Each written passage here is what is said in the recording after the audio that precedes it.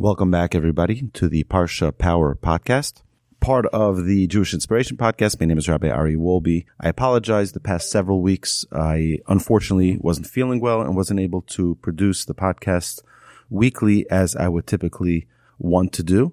I hope to continue to produce these on a weekly basis. And if you have any questions and or comments, you're welcome to reach out to me at awolbe@torchweb.org. That's AWOLBE at TORCHWEB.org. Okay, so this week's Parsha is Parshas Yisro. Very, very powerful, important Parsha. I want to just give you 5 points to think about in this coming week's Torah reading.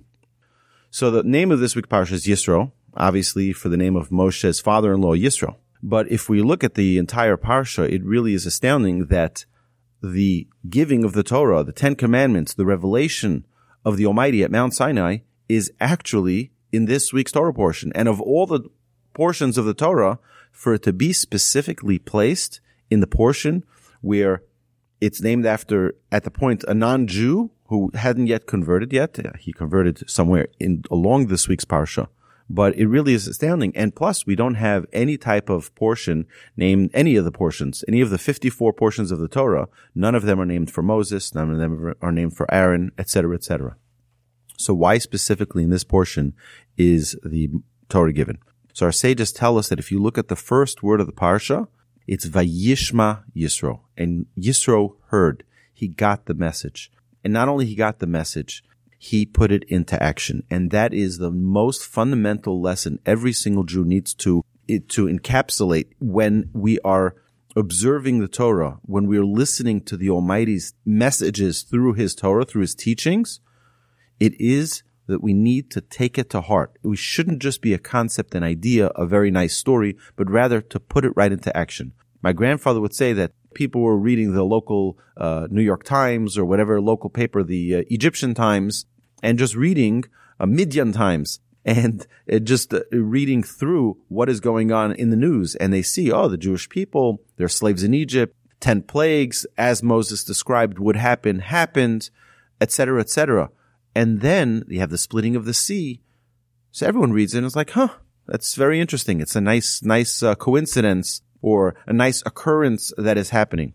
Yisro saw more than that.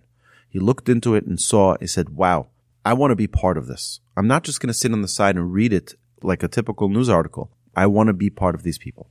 And that's the first lesson, is we have to hear the message and apply it immediately. The second thing is that when it talks about Yisro converting, when he was convinced, it says, Ve'ata yadati. Now I know. We've said this numerous times in our classes that emunah, faith, belief in God, we don't use such terms in Judaism. It's other religions that use the idea of a leap of faith or having a belief. We have knowledge.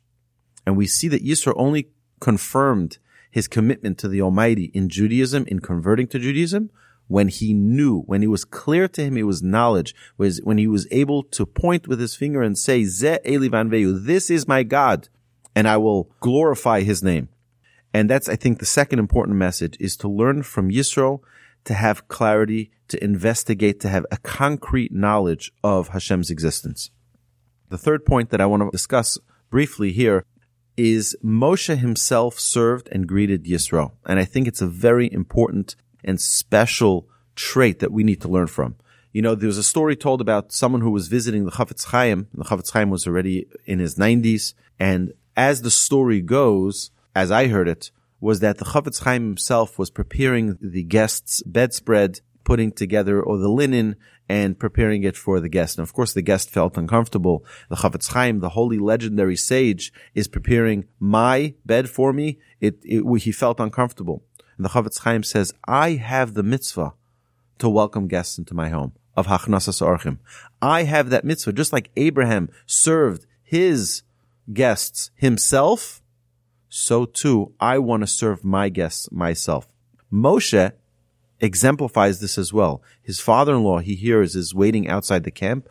Moshe himself, he doesn't send messengers. He doesn't send one of his runners to go bring him in, tell him I said it's okay. Moshe himself gets up, and then it says that Aaron and all of the elders and all of the leaders of the Jewish people, and then the entire Jewish people come and follow Moshe to greet his father. And I think that that's something we need to understand, how important it is for us when we invite a guest into our home, for us to greet them, for us to walk them out, for it to be our task, if you're the father or the mother or the children, to feel part of this mitzvah of Hachnasas Orach and welcoming guests into our homes, to do it ourselves and not to rely on other people to do it for us.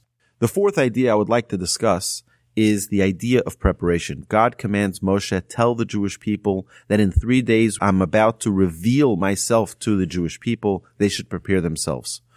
2 days, 1 day, the next day we're about to stand at Mount Sinai, and Moshe is reminding the people, let's prepare ourselves. We have to be ready.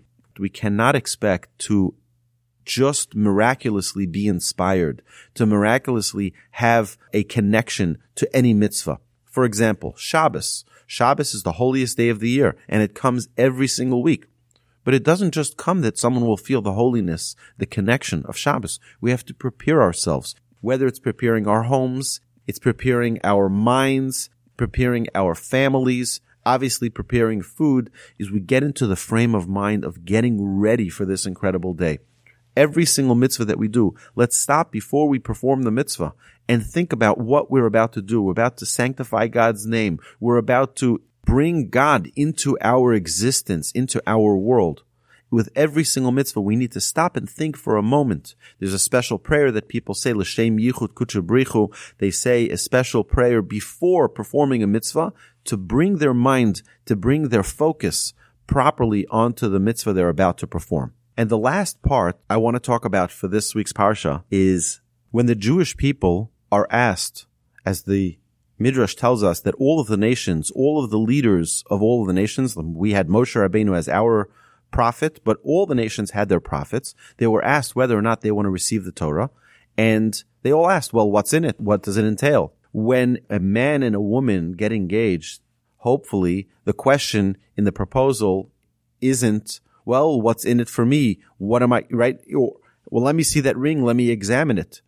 Hopefully the question is, because there is this trust, because there is this love, there is this bond, we say, absolutely yes. What will happen later? I don't know what will happen later. We'll find out later. And that was the Jewish people's approach, which was why it was unique. The Jewish people said, Na'aseh v'nishma. We will do and we will listen. We'll listen later. We'll get all the details later. All of the conditions, we'll find that out later. But right now, it's all about the love. It's all about the connection that we want to have in this relationship with the Almighty.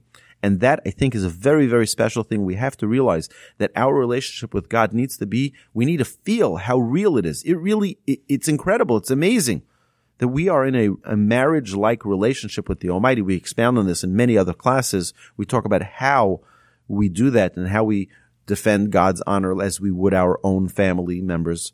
We honor the Almighty in every mitzvah that we perform. What we want to do is bring that closeness, that connection, as much as possible into our lives. So my dear friends, have a great Shabbos. I apologize for the previous weeks that we missed. Hopefully in the future we won't miss any more podcasts on the Parsha. Have a terrific Shabbos, and please don't hesitate to reach out. Have a great Shabbos.